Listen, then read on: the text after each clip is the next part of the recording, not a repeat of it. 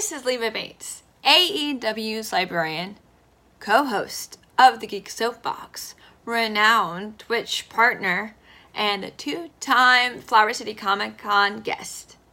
And you are listening to Gaming Street Irregulars. But you better listen to my show first. I'm just saying. Thanks.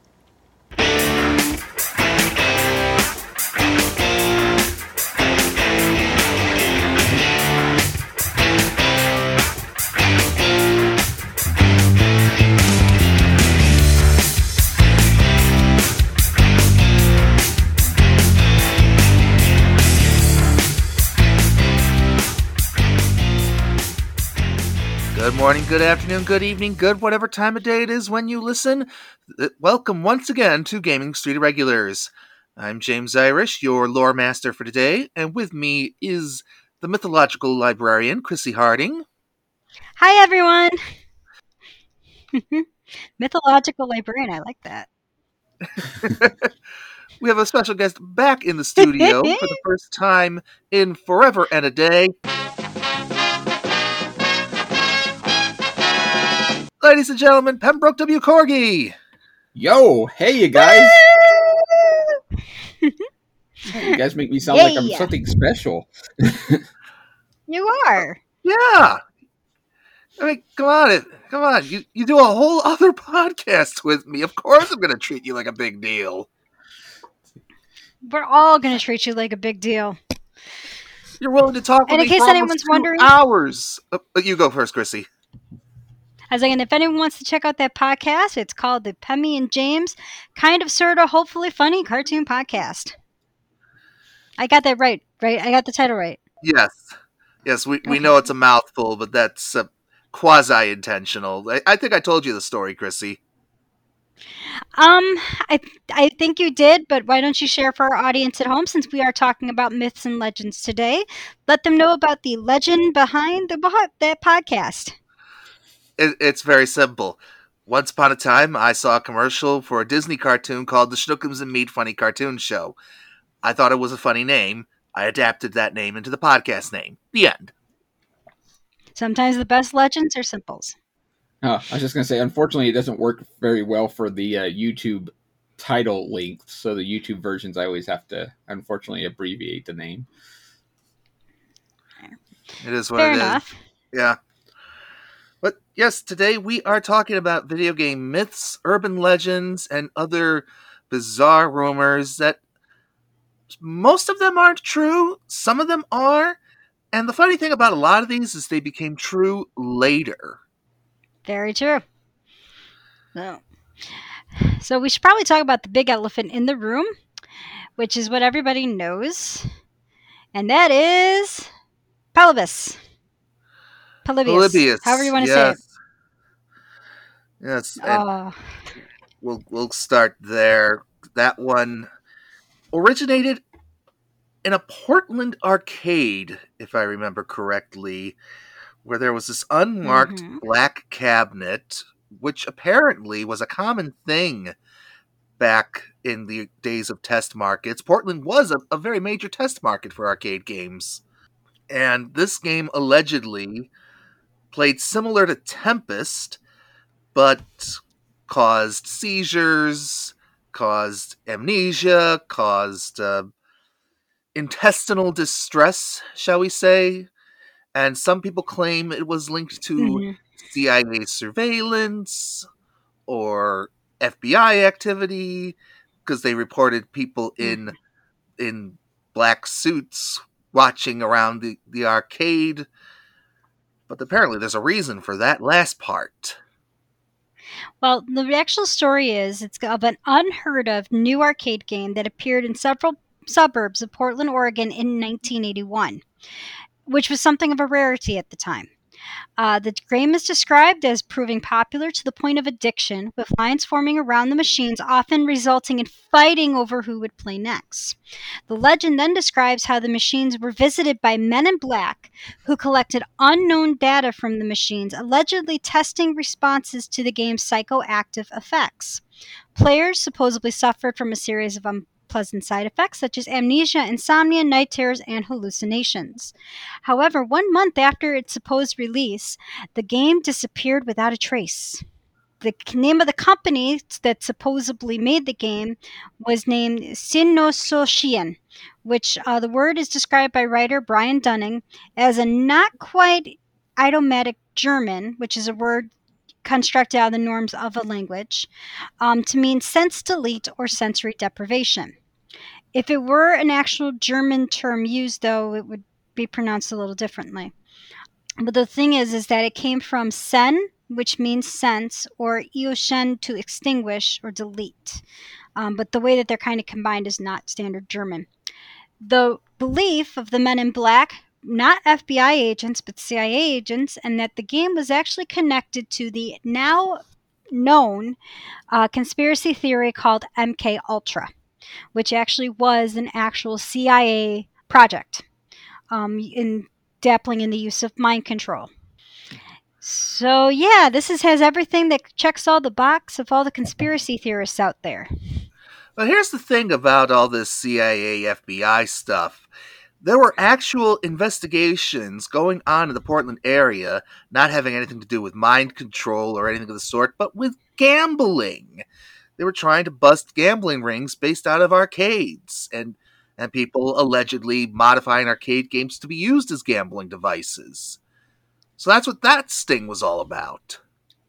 How does that even work? Yeah, but the thing is, too, is no one has actually proven that this game actually existed. Because this legend actually really didn't pop out, believe it or not. The legend wasn't known until the early 1990s. So this game was never even really a legend back in the 1980s when it took place. It actually popped up on Usenet in 1994, where people talked about this game, and some people believed it was just a misremembering of another game that was out that was actually Pink Floyd inspired, called the Publimus Enigma puzzle game. But that's the thing with this, is that no one can trace the original arcade it came from. Everyone who says they knew about it is actually the story of a friend of a friend of a friend. MK Ultra is an actual program. They didn't really tie MK Ultra to it until like the early 2000s. And we actually have here in our hometown of Rochester a tie to MK Ultra. Really? Did you ever hear of that? That we actually have a tie to it. Yeah, the U of R, the University of Rochester was one of the actual testing sites for MK Ultra training. Wow. Go figure. I knew I couldn't trust Mortal Kombat. Yeah, it's scary. But people have actually petitioned the FBI and the CIA for any information on this video game. And the FBI is literally like, we don't have anything. Like, sorry. And the CIA is the same way of like, wait, what? So, and that's actually really odd for them. Like, people are like, oh, but it's the government. Of course they're going to say they don't know anything about it. When a Freedom of Information Act request is filed, they actually have to show not just for that one thing, they have to show anything that even mentions this game. They have nothing. There's not even like a memo of someone saying, hey, did you hear about the rumor about this legend? Like, there's nothing on it. There's no results. Yeah, Norm Prescott, the game historian, has an exceptional video on breaking down the origins of this myth and where certain aspects of it came from. That's where I actually got my information on that FBI sting, and also found out about some of the things about players getting sick and nauseous originated from a kid trying to set a record for playing Asteroids and wound up playing for 28 hours, sustaining himself on Coca-Cola. Wow. Yeah, that'll do it. Yeah. So this was a legend. It's one of the premier video game myths. And I mean, it's such a strong prevalence now in our culture that even The Simpsons have parodied it, have done a parody of it. Yep. It showed up in a few of theirs. And on top of that, there's a Polybius game on the PlayStation Network And Numbskull, a company that makes little quarter-scale replicas of arcade games, it has done a successful Kickstarter to make a Polybius machine based on what they think it would have been like, based on the rumors and legends. Yeah, I was about to say, I think there was a couple of indie games that have been made with the name Polybius since this has come up. Yeah, I'm pretty sure there's one on Steam, too.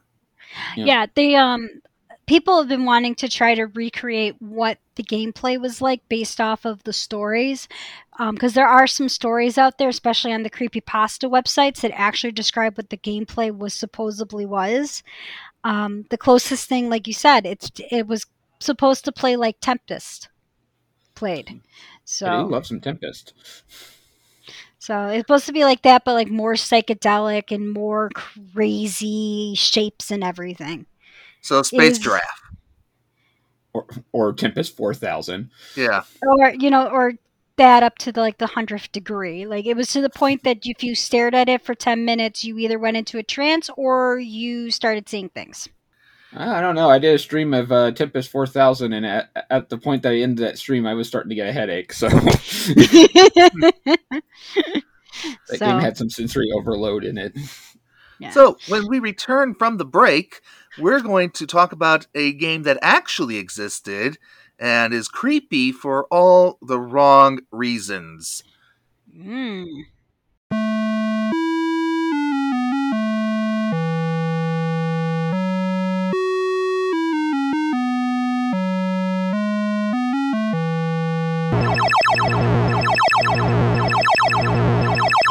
So, 1983. A couple years after the, roughly maybe a year and a half, I want to say, after the release of a certain very popular Steven Spielberg movie, Atari rushes to cash in with a holiday release for the 2600 game E.T. the Extraterrestrial. This game is often misblamed as the cause of the big video game crash, when really it was, in the words of Jeremy Parish, the unfortunate Jenga piece that caused a crumbling tower to collapse. But this game was not great. Not great, but not as bad as I think some people make it out to be. I'll say that. Because there's far worse games on the Atari 2600 than that one. Chase the Chuck Wagon, anybody? Yeah, I have to agree with Pemmy on this. But the legend of this game isn't even so much the game itself. It is what Atari tried to do to cover it up. Not necessarily cover it up, but just write it off, I think. Maybe a little bit of both. It's a little bit of both. So apparently somewhere out west is a landfill filled with nothing but E.T. games. Yep, New Mexico to be precise. What is it about that state? It's New Mexico. Nobody cares. Yeah, but first Roswell, now this? Once again, it's New Mexico and nobody cares. Like, people in New Mexico honestly are like, yeah, whatever. Well, I think Weird Al fans care about New Mexico because of Albuquerque! From his Running with Scissors CD. Albuquerque. We apologize for the eardrums of people listening on headphones and earbuds. Hey, Bugs Bunny always makes a left turn there. Or he should have. I always should have made the left turn to Albuquerque. Yeah, I think I missed that when we were playing Mega Man last week. The left turn? Yeah, and I wound up on Gemini Man. Yeah, somehow you did, and just don't trust MapQuest. It takes you in the wrong direction. This is one of those ones that the myth, that is the E.T. myth, that persisted for years and years without any real confirmation until I want to say the late 2010s, when they actually went and dug them up. Yes, someone actually did go there and dug up all of the games. And I think he got in trouble for it by Atari. Because Atari said it was private property. Oh, Which his naturally.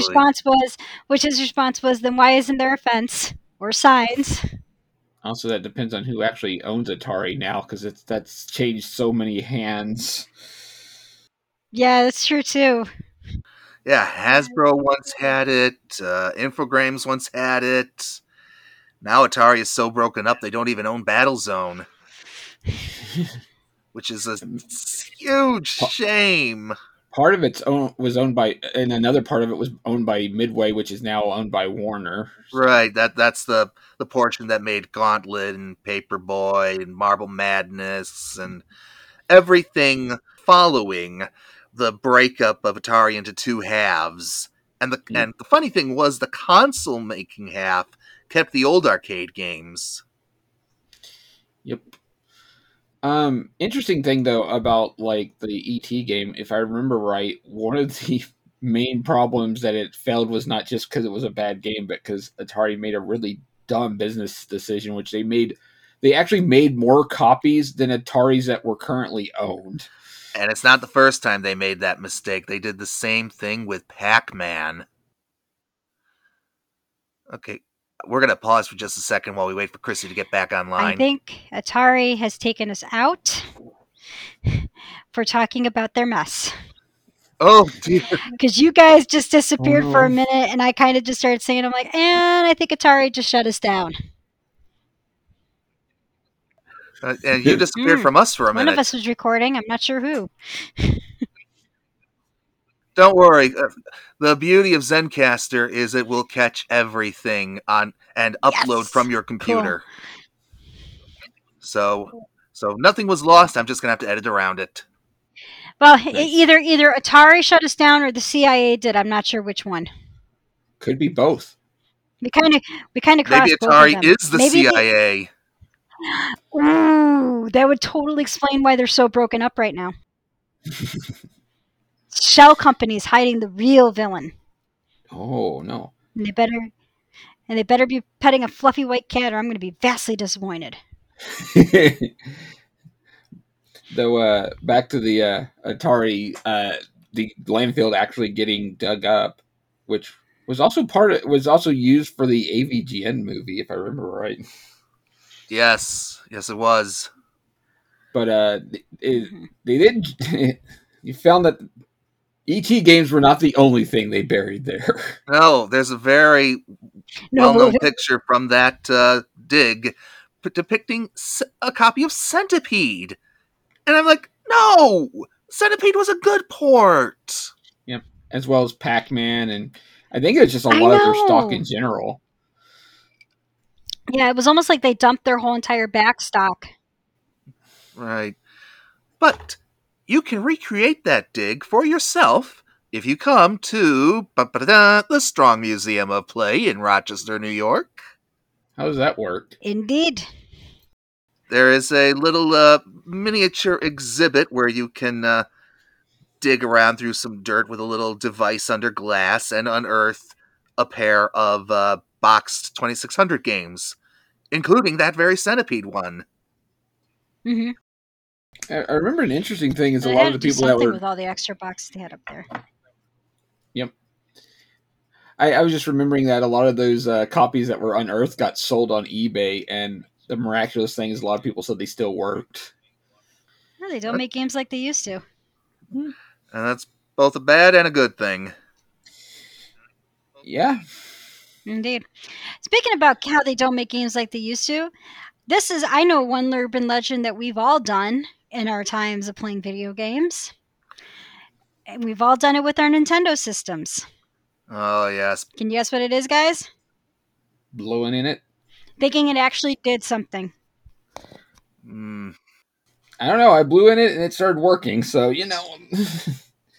Well, what they did, someone actually did test this. What they found out was blowing on it because you think it might be dust. It just was it's actually something in your brain to give your brain comfort of, hey, this is kind of working. The reality was, especially with the Nintendo system, is that the connectors would wear out over time. But a quick fix of it was just literally taking the cartridge out, waiting a few seconds, and putting it back in. but we all blew on it because we all were convinced that there was dust in there causing the problem. And that's what we all did. Yeah, it turns out by blowing on it with our mouths, we were getting moisture onto those copper connectors and degrading them. Causing them to deteriorate. Which is why after a while the blowing trick would then stop working, because the copper connectors had degraded to the point that just didn't work anymore. So if you absolutely have to do it, our recommendation is to use a household fan. Or get a can of air. Oh, yeah. Cleans out Keyboard everything. cleaners. Or actually isopropyl alcohol, that's like 70 or 91%. Mm-hmm. Use that in a I've heard that Q-tip. too. Swipe it. That's also really good. Yeah, or vodka. You don't know how many times I've cleaned CD players with vodka, and it's worked. Wow. It works on your PS2, and the little eye reading thing that's supposed to read the CD. If you think it's gotten smooched, just a little bit on a Q-tip cleans it right off. It's also a good deodorizer too. We use that in theater all the time. I've just let all that tricks out of the bag. In Soviet Russia, you get cleaned by vodka. In capitalist United States, vodka cleans for you. A reversal of the Russian reversal, ladies and gentlemen. Ooh.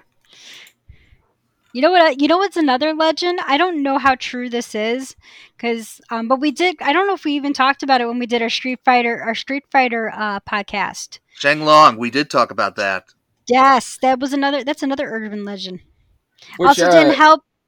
Oh, go ahead. Yeah, which also didn't help that EGM magazine in April '92 actually published an article about how to unlock that boss that's not really a boss. As an April Fool's joke. Yes. The interesting thing is that Capcom kind of made it real with Akuma in Super Street Fighter 2. And then following that, they took true. EGM's design for Shenlong and made it into Goken. Yep. Back for Street Fighter 4. But yeah, the way that you could unlock Akuma in Super Street Fighter 2 was, pretty much not the exact thing, but pretty close to the exact thing from the old EGM rumor. Yeah, EGM is the source of a few of these things, including a very notorious Super Smash Bros. Melee rumor, which was so tantalizing to so many kids of that generation, because Smash Bros. Melee was everything people who played the original Smash Bros. Wanted it to be, but what would have pushed it over the top would have been Mario versus Sonic. And EGM was promising not just Sonic, but Tails too. Yeah, it half became true. Yeah. But according to EGM, the way to unlock them was to beat 20 fighters in the Cruel Melee mode. Oof. And I can tell you from my personal experience, I'm not a great Smash player, but I'm lucky if I can get one. Have either of you guys tried this just to see if you could actually pull it off? No. No, I don't have the patience. Sorry, Chrissy. No, I just don't have the patience. I think I just was aware. I think I caught on really fast on it. I think I was like, this is the April episode. I know what this is. But eventually Sonic did come into Smash Brothers with Smash Brothers Brawl and on. Yeah, unfortunately, you don't have to beat any Cruel Melee stuff to go unlock him. Oh, yeah. Or what would have been the equivalent. I only remember one other EGM April Fool's gag they did that some people really wanted it to be real, but it wasn't. And some people would claim they did it, and they didn't. Is this the Mortal Kombat Blood Code? No, but there was that one too. No, I remember they also did one where it was Simon Belmont was a hidden character in Teenage Mutant Ninja Turtles 2. Oh, yes! Oh, Oh, that would have been epic. That would have been interesting. Which, to their credit for 1980s tech, they did a pretty impressive, 1980s tech, they did a pretty impressive photograph fakery on that one. So they got like the Simon Sprite and just had it look really cleanly on there. So, EGM. Yeah. Yeah, rest in peace. Rest in peace, a lot of the gaming magazines of our youth. Indeed. In fact, Is there any that is still around? most of the magazines I'm aware of are more hobbyist publications, not stuff affiliated with big Yeah. corporations. I mean, Nintendo Power is around, but not as a magazine. It's now a podcast. yeah, that makes them our competition now. Okay, how about one of these that seems so weird that I actually just learned about it today, kind of doing the research for this. Saddam Hussein tried to use the PS2 to take over the world. Oh, that's What? right. Allegedly, people were claiming the PlayStation 2 was more powerful than any computer on the market, which, let's be honest, is bunk. Because if it was that powerful, it would have cost far, far, far more. So the part of the legend is that in 2000, Saddam Hussein and the Iraqi government bought thousands of the PS2 intent on harvesting the processors and using them to turn them into weapons of mass destruction. Because apparently that was supposedly the easiest way of getting a hold of expensive high-tech material. Wow. Now, naturally, this one was. Yeah, not I even- think Sony better hide. Sorry, Chrissy. Yeah, I think. Yeah, I was about to say Sony better hide the tech specs on the PS5 just to be on the safe side. I honestly, I feel like I lived under a rock when this took place. I never realized that he actually attempted to do it. I think I heard the story back in the day, but I forgot about it until I did my own research over the last few days. I think I remember hearing about them connecting a whole bunch of the PS2s together or something, but yeah. I think I've also Yeah. heard a similar rumor about the Chinese government trying to do the same. Weird. Yes, Just weird. quite. So, how about cheat codes? You guys ever heard of like the rumored cheat codes? I mean, we knew one that was claimed to be a rumor really was true, and that was the Konami code. Yep. Yeah. You know, those we could verify. It's the ones we couldn't that through work and experimentation that probably merit more discussion. And the notorious one I alluded to earlier is the blood code on the Nintendo versions of Mortal Kombat. I forget what the Mhm. exact code was, but the origin behind it was Ooh. due to Nintendo's very strict censorship standards of the day, where Midway, Acclaim, and so on could not put an arcade-accurate Mortal Kombat on a Nintendo system because Nintendo did not want to sell a game with that much blood in it. But so they hid it away.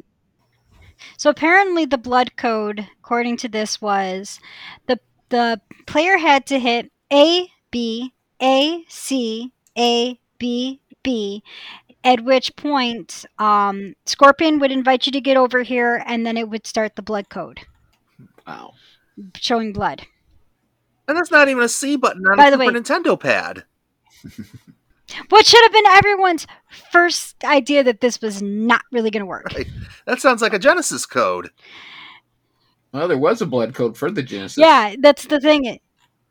Yeah, there was one for the Genesis, and supposedly you could use the same code on the Super Nintendo.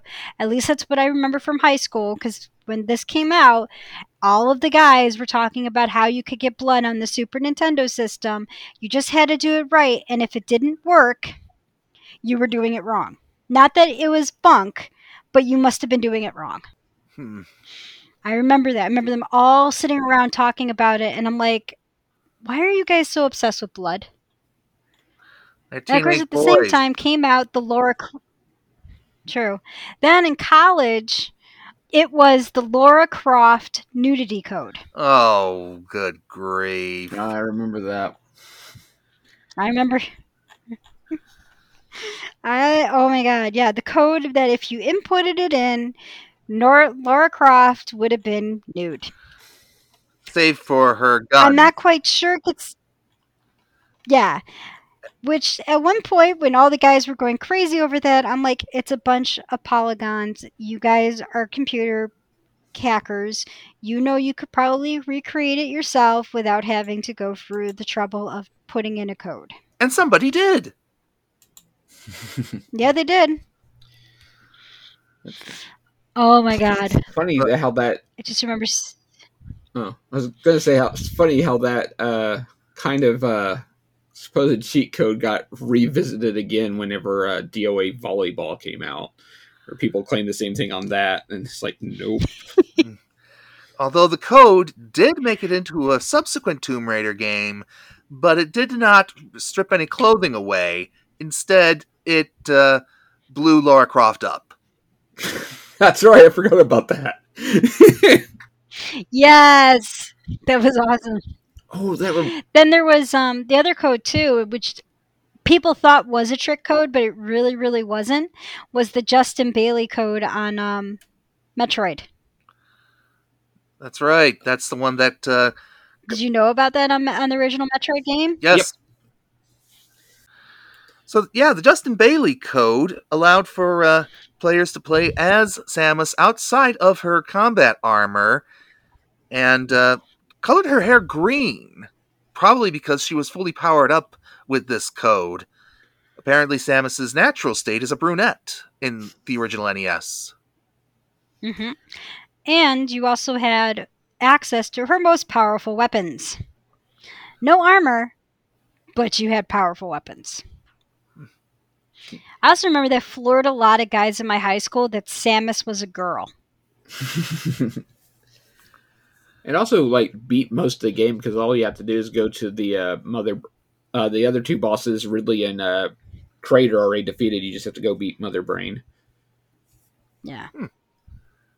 So back to Mortal Kombat for a bit, because that game was a source of so many wild rumors, and concerning the things that actually were hidden in those games, like Mortal Kombat 2 had Pong tucked away in it, for goodness sakes.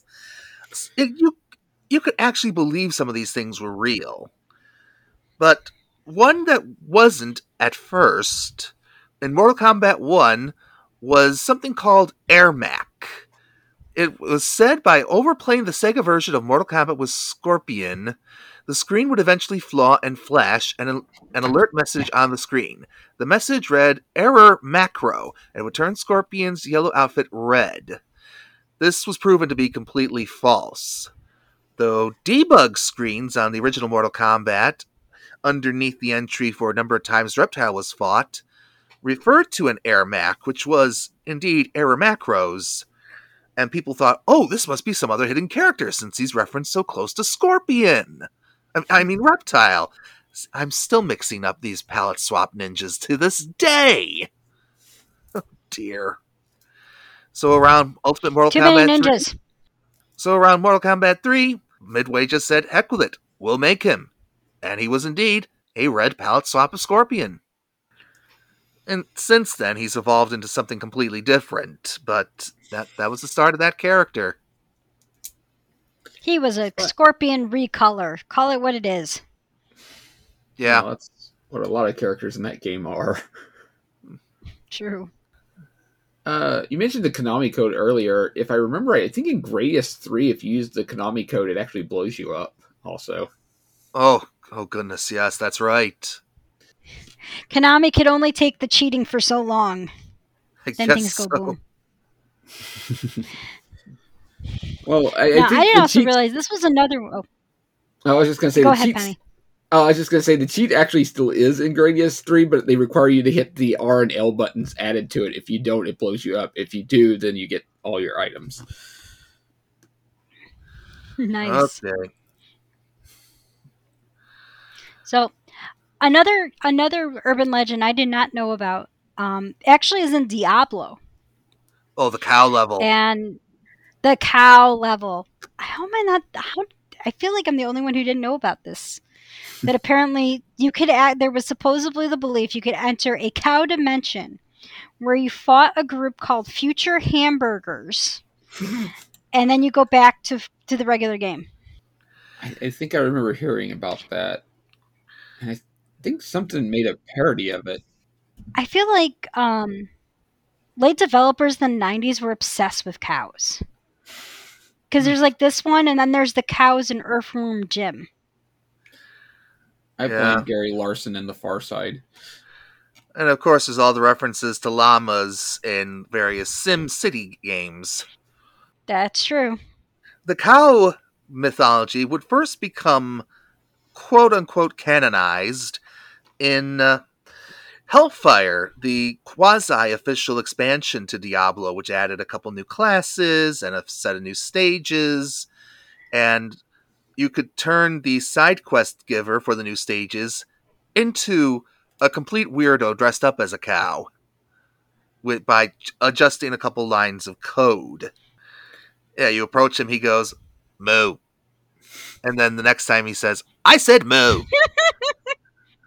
And then after a few more tries, he finally actually gives you the quest. And you can change, and through the quest, you change his outfit from a cow to a moose. And, cow levels would become a running gag. In StarCraft, you could type in, "There is no cow level," as a cheat and instantly win a stage. And Diablo 2 tucked away an actual cow level. Wow. So, if you ask, where's the beef? Activision bought it all. Don't have a cow, man. These puns are starting to get cheesy. Oh, it was a good time. Sunset Slade, wherever you are, we apologize. No, we don't. No, we don't. No. We just got caught. That's all it is. So, do you guys know what the first video game ever created was? Tennis for Two? Yeah, on that oscilloscope. Nope. Something it's actually predates called that. Computer Space. Something predates it. It's called Computer Space. That's funny because the oscilloscope thing was done in the 50s. Yeah, no, this one is older than it. Are you sure? Look up Tennis for Two so, oscilloscope. Yeah. Tennis for Two. Oh no, wait, I'm sorry.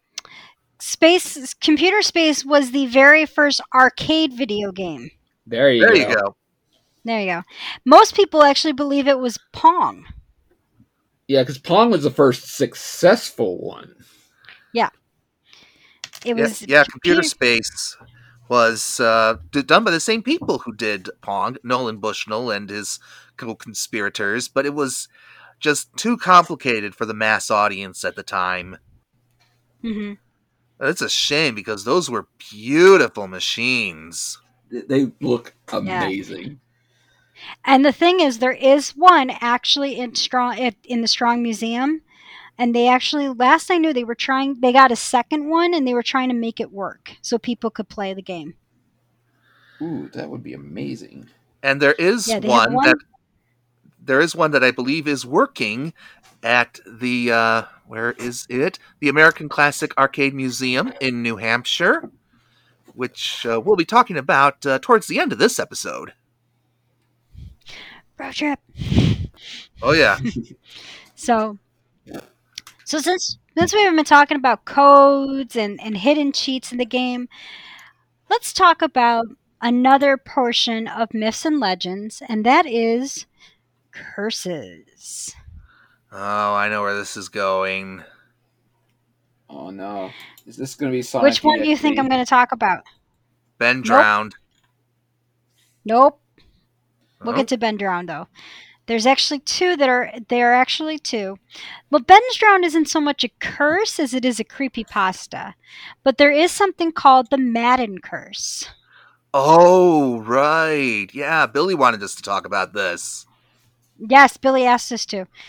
The curse is that every time a Madden NFL game came out after the year 2000, for every year there was a new Madden game, whatever player was featured on the cover would be getting severely injured in the following year. So they would just have a really bad performance. It kind of was career-ending stuff.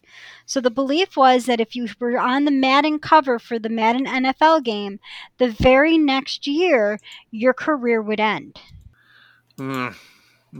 Wow.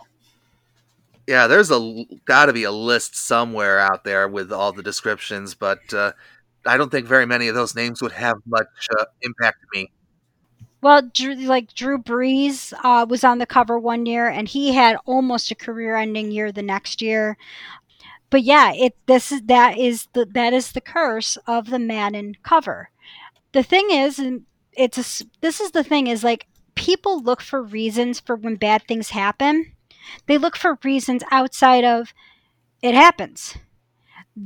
Football is a huge contact sport. With guys, probably with big, heavy guys. Injuries are going to happen, especially if you're a quarterback, because you're not quite as big as those guys, because you need to be quick and you need to be light on your feet to be able to move fast. So yeah, but it became a very well-known curse. But a lot of these things that happened are things that already were happening in the NFL.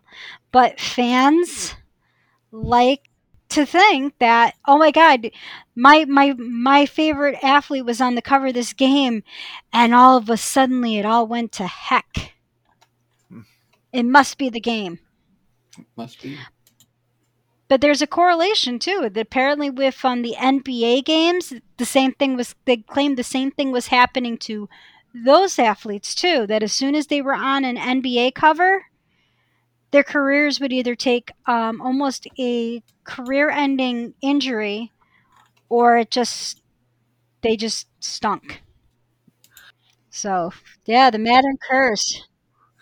Usually that sort of thing only happens to rappers who win the Best Album Grammy.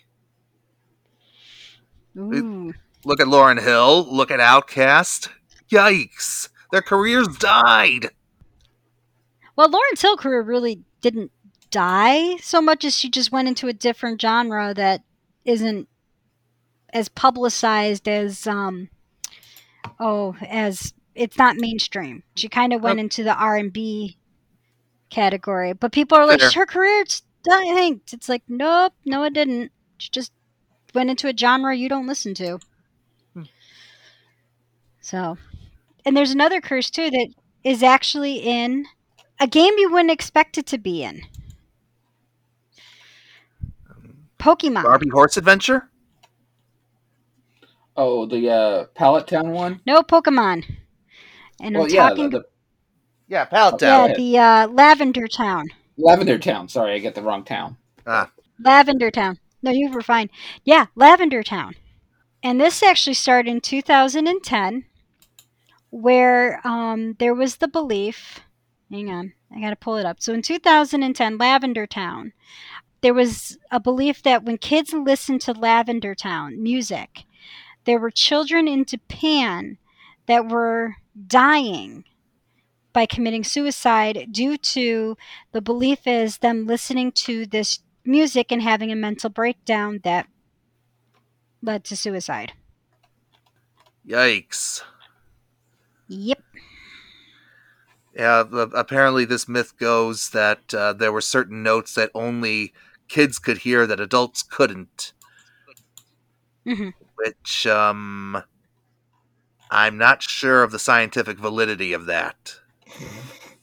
Actually, Junichi Masuda actually came out and said that no, there are no hidden notes in the music. He's the one who actually created the music. Right.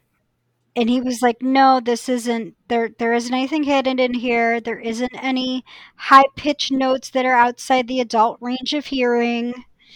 He had to come out and say, it's not my music, because people were blaming him for it, even though no one could name the children who committed suicide because of because of Lavender Town. Like, they couldn't point out a person, or like when people were like, well, who died? And it'd be like, well, a friend of a friend kind of thing. Like, he couldn't give actual names or cases where the music from Lavender Town had caused a suicide. If only we could get QAnon to that level of scrutiny.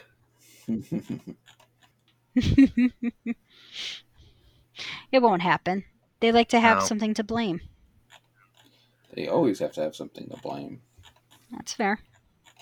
Yeah, it's always weird how that works. Like the friend of a friend of a friend of a friend, who's also a friend, his cousin. Brothers, uncles, I am your mothers, brother's nephews, roommate. So what does that make us? Absolutely nothing. Don't sue us, Mel Brooks. Yeah, we've already got Atari and the CIA coming after us. Yeah, we don't need Mel Brooks coming after us. But if he does, I would like an autograph.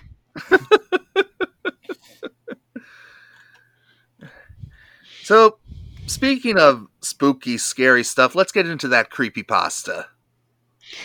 Ah, yes, the infamous creepypasta, Ben Drowned. James, would you like to tell us about this one? I will try. Okay, I seem to have I think I accidentally clicked on the multimedia alternate reality game based on the myth. Mm-hmm. So, come on, browser. Okay, dictionary. This thing has an entry on dictionary.com. Oh, believe me, this is a phenomenon. It actually technically was an ARG game, which is an augmented alternate reality game on the internet. Most creepypastas actually come out of some of these. So, okay, here we go. According to the story, which I can give the breakdown while you. Okay. According to the story, which included links to the YouTube videos of the events unfolding, 4chan user Jadu Sable's college roommate lent him an old N64 game console, and an elderly man at a yard sale gave him a copy of The Legend of Zelda Majora's Mask, with the label removed and the word Majora written on Sharpie. When he started playing the game, he noticed there was a game file named Ben still loaded on the cartridge, and another file named Drowned. Even when he started a new game and deleted the old one, the other characters in the game referred to his character as Ben or as nothing at all. He noticed other strange events, such as theme music being played backward and characters disappearing. The creepypasta continued after the 5 original forum posts linking to a website about the cult Moon Children. On this website, now mercifully offline, users could solve puzzles and form their own theories about characters in the game. The creator soon admitted he had made it all up on a whim while in college. Yeah. But so when Ben, apparently the depictions in the game included a statue of Link with a very disturbing face following you around, and your character spontaneously combusting, and the phrase, "You shouldn't have done that." So what have you got to add to that, Chrissy? So Ben's Drowned is a very interesting creepypasta.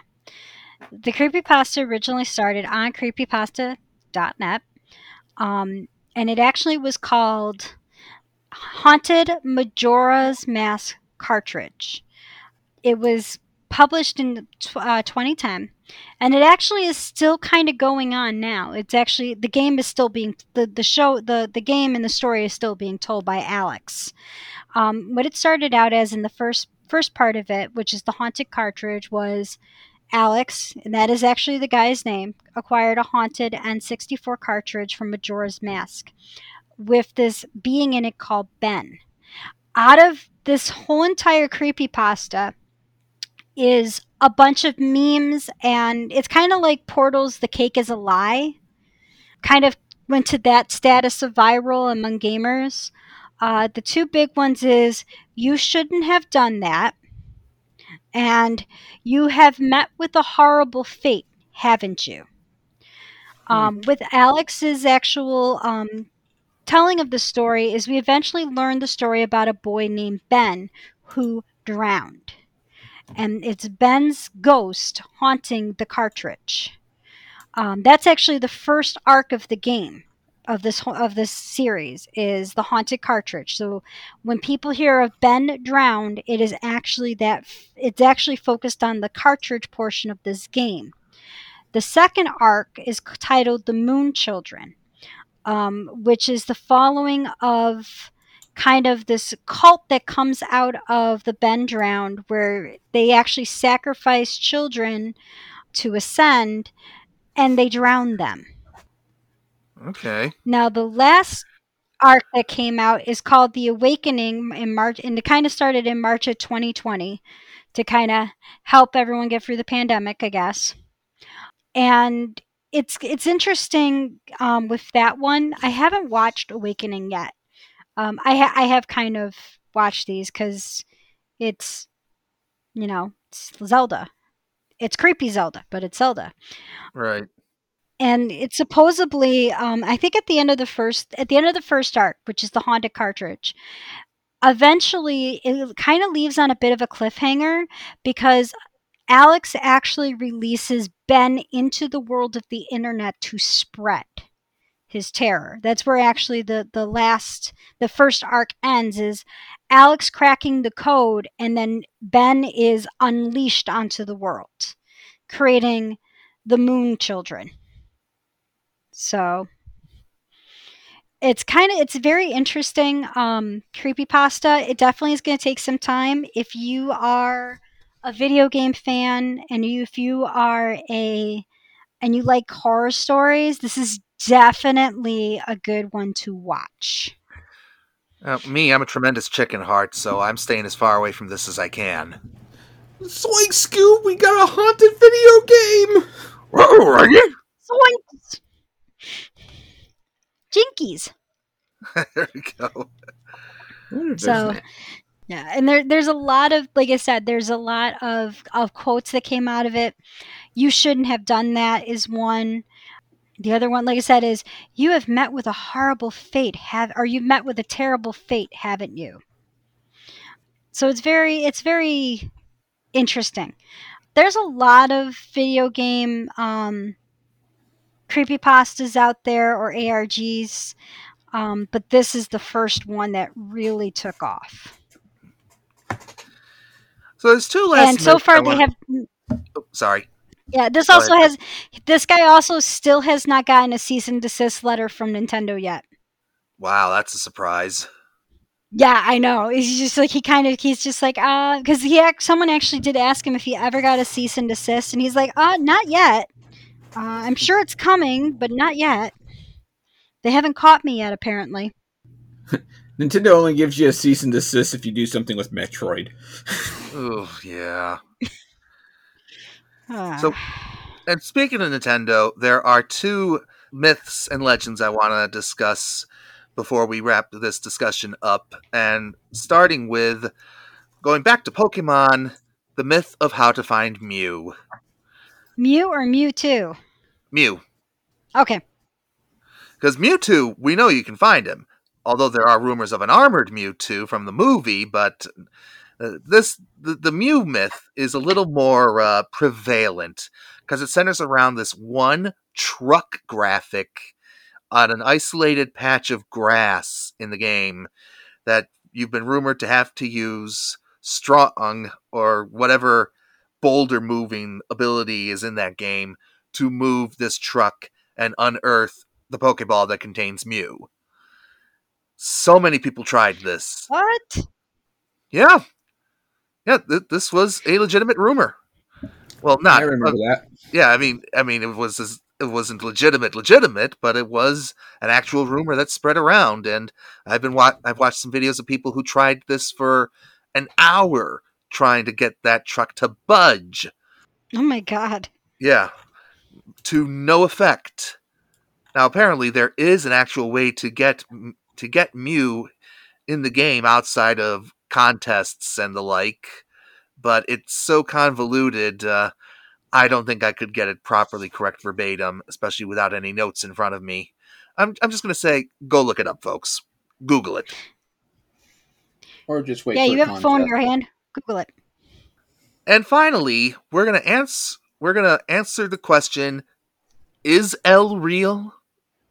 Is he? Is he though?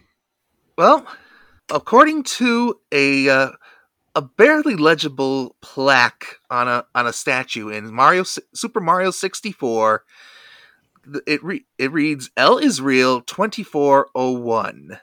Apparently, people thought, oh, this must be how you get at Luigi, because this was one of the first Mario games where you could play as Mario but not Luigi. And I don't mean like spin-offs or the like. I mean, this was the first time Luigi was absent from a game. But originally, Super Mario 64 was going to be a 2-player game with Mario and Luigi as playable characters, but the system's capabilities prevented that from happening, and Luigi was taken out of the game. He would later make his debut in Mario Kart 64. In Super Mario 64's castle courtyard, there is a statue at the heart of it. It depicts a giant star with a blurry inscription beneath it. Although it is hard to read, the text on the inscription can be interpreted as either Eternal Star or L is real 2401. And people were like, okay, this must be some hint on how you can unlock Luigi. Maybe there's 2,401 coins? No, there's actually more than that, so getting all the coins doesn't do it. And there's been all kinds of rumored methods to get at the lean green machine, ranging from beating the game in a certain time frame, beating the game without losing any lives, beating the game without losing any lives within a certain time frame, and so on. But none of them were real. Now, this myth would be perpetuated by photoshopped screenshots, palette swapping Mario and making him look a little thinner. But on July 25th of 2020, a leaked beta of Mario 64 appeared on the internet. Among the contents of the beta were Luigi's model and accompanying voice audio, but this was all excised due to the limitations of the N64 not being able to handle a 2-player experience of that complexity, at least back then. Little did people know that secretly L is real was just Miyamoto saying that he was a Death Note fan. Oh! And actually, but also the programmers, interesting enough, who put it in there, they actually said that the markings on the statue didn't mean anything. It has no meaning at all. Like, they're just like, they actually were kind of surprised people were putting as much thought into it as it was. That same inscription was used again in Legend of Zelda: Ocarina of Time, as well as, I think it's what was the other game that they put it into? They did it. I remember it being in Ocarina of Time. Oh, Super Mario Odyssey. Okay. It was in those two games. IGN actually offered a $100 reward for someone to come up with an authentic unlocking method for Luigi, and it was never claimed. They didn't come out to tell people Luigi was not in this game until 2016. Wow. like they kind of let it go for that long, where they're just like, yeah, he's not in here. You can't play him. You can't unlock him. Like, stop. I'm just disappointed nobody tried to cash in that $100 by saying, buy a dual screen in the Super Mario 64 remake. Boom, there you go. Well, I'm sure they're going to pull it now. A little late now, but... So let's wrap up this discussion with a little flight of fancy. What is a myth you wish you could go back in time and perpetuate? Just for kicks and giggles. Roll as a playable character. For the original Mega Man games, naturally. Naturally. Okay. Pemmy, how about you?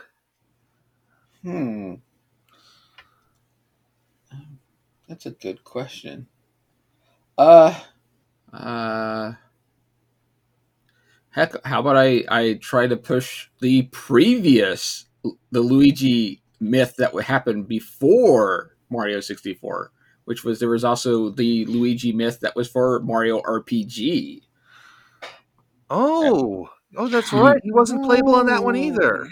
No, but he appears at the end of the game as like the guy in leading the parade. Oh, the Grand Marshal. Yeah, and that caused a lot of people to think, "Oh, he must be hidden in the game somewhere." No, nope. But I think. with Oh, the one. Oh, go ahead.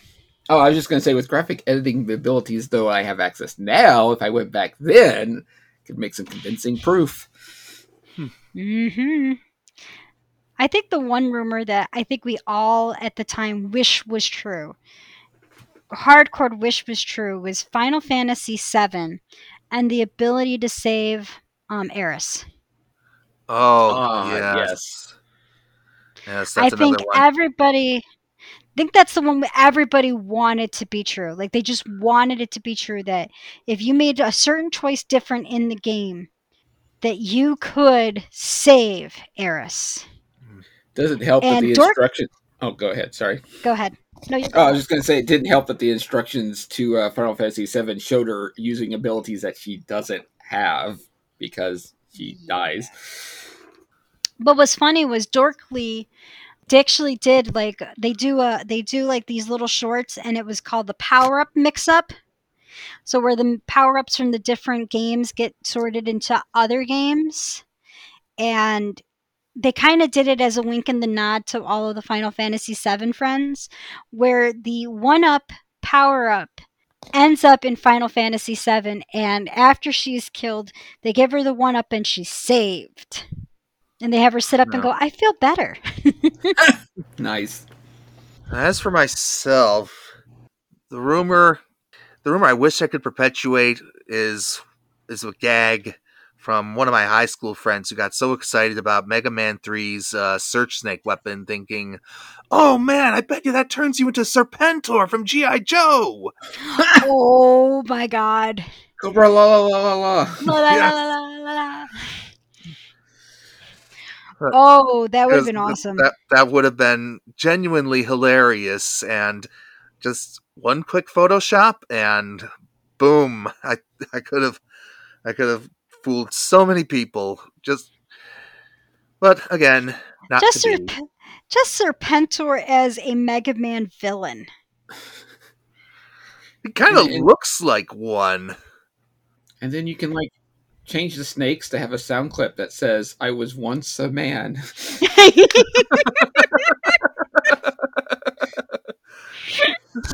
And then change Duke's death scene, because a whole generation of children were traumatized by the death of Optimus Prime, and that's when Hasbro goes, "Whoa, shit." But we're going to keep all that body horror with Cobra Commander. The kids will be fine. Yeah. We can't kill off Duke. That's too traumatizing. Yeah, but this guy got changes. He's like, yeah, keep that in. They'll be fine. That traumatized me more than Optimus, to be honest. I agree. I agree. All right. Well, when we return, we will have This Day in Gaming History and all our other usual post-podcast patter. Stay tuned.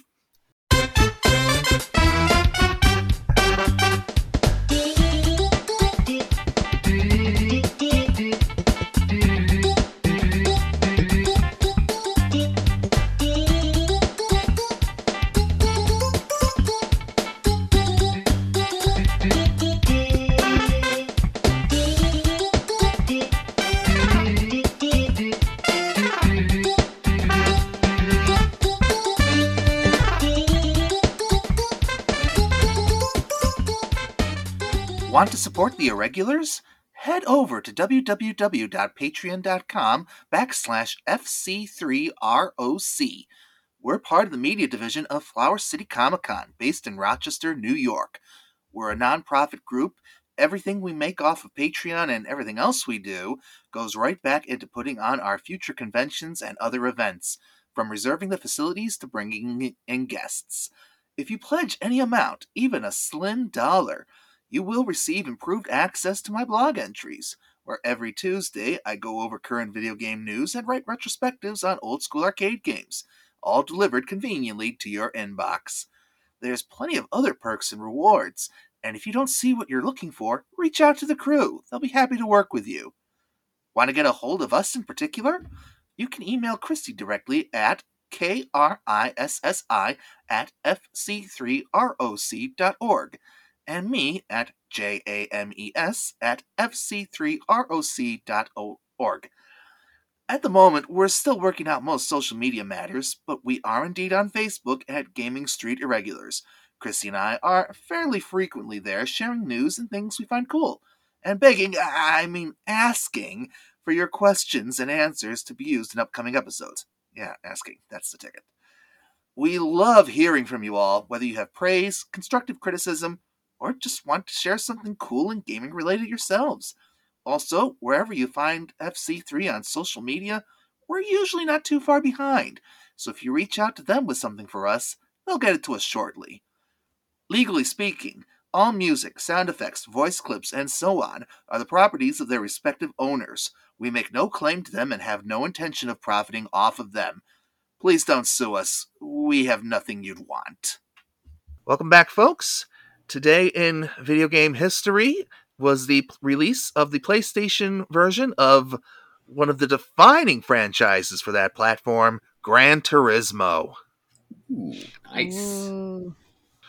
Yes, this Sony published, Polyphony Digital developed game was a very popular racing title, and that's about all I can tell you about it because I'm terrible at racing games. I've actually never played it. I do better at Mario Kart. I think most of us are, because then we can have weapons. Yeah, seriously, that's what's just missing in most racing games. It's like, give me a weapon. That's my RC program. Like, as much as I hated that game, I kind of enjoyed it because I could have missiles and bombs. Oh, you'll be happy to know there's a stream where I actually beat that game. Oh, did you? Oh, yeah, I remember watching, and I think I had told James at the time, like, tell Pemmy I feel his rage about RC Pro-Am. Yeah. I was like, I feel him. So many levels with that game. I lost the feeling of my hand for like the rest of the day, and it still felt off for like another day afterwards. God. Oh, my Lord. And you can find those videos and many, many more at Artificial Orange Studios on YouTube. Or you can just go to my Twitter, which is Pembroke W. Corgi at twitter.com. And what's your Twitter, and what's your Twitch name if they ever want to watch you play some of these games? Oh, yeah, that would also be twitch.com/Pembroke W. Corgi. All one word, or all put together. No spaces, no underscores, none of that. And as for Chrissy and I, while we gave our contact information earlier, you'll also, fingers crossed, be able to find us live and in person on September 25th and 26th at the next edition of Flower City Comic-Con. Mm-hmm. Now, as I stated last week, we are going to be in compliance with every COVID regulation and mandate. If mask mandates are still in effect, we will expect you to wear masks. If there's a capacity limit, we'll be held to that. If there's Excelsior requirements, we'll stick with that. But we want to make sure we have as safe an experience as we can put on. And, we're keeping our ears to the ground and hoping that this can still go forward. And we're also, Chrissy and I at least, are also hoping to get our dear friend Pemmy involved in one capacity or another. That would be awesome. Oh, we shall. We shall. And before that, on Labor Day weekend, at least tentatively, Chrissy and I are plotting a road trip to the American Classic Arcade Museum in Laconia, New Hampshire. Indeed. And maybe we'll live stream it too. If we can get the technology. I mean, it exists. It's just a matter of us being able to afford it. Mm. But yeah, I've been reading about this place for a while. Apparently, they do have a computer space machine. They have one of the last remaining copies of Death Race that I'm aware of. What? They've got some Atari games I've never played. I believe one of them is called Cloak and Dagger. Oh, I've heard of that. Oh, cool. And it's just a beautifully done arcade that I am eager to go and visit. And She made a movie based on that game. Sort of. Kinda. Yeah. Like with most video game movies, it's just not that close. Right. And on that pensive note, we're gonna bid you adieu. My name's James Irish. I'm Chrissy Harding. Sorry, I had a moment. And I'm Pembroke W. Corgi. On behalf of everyone at Gaming Street Irregulars, thank you for listening, and game on. Bye, everyone. See ya.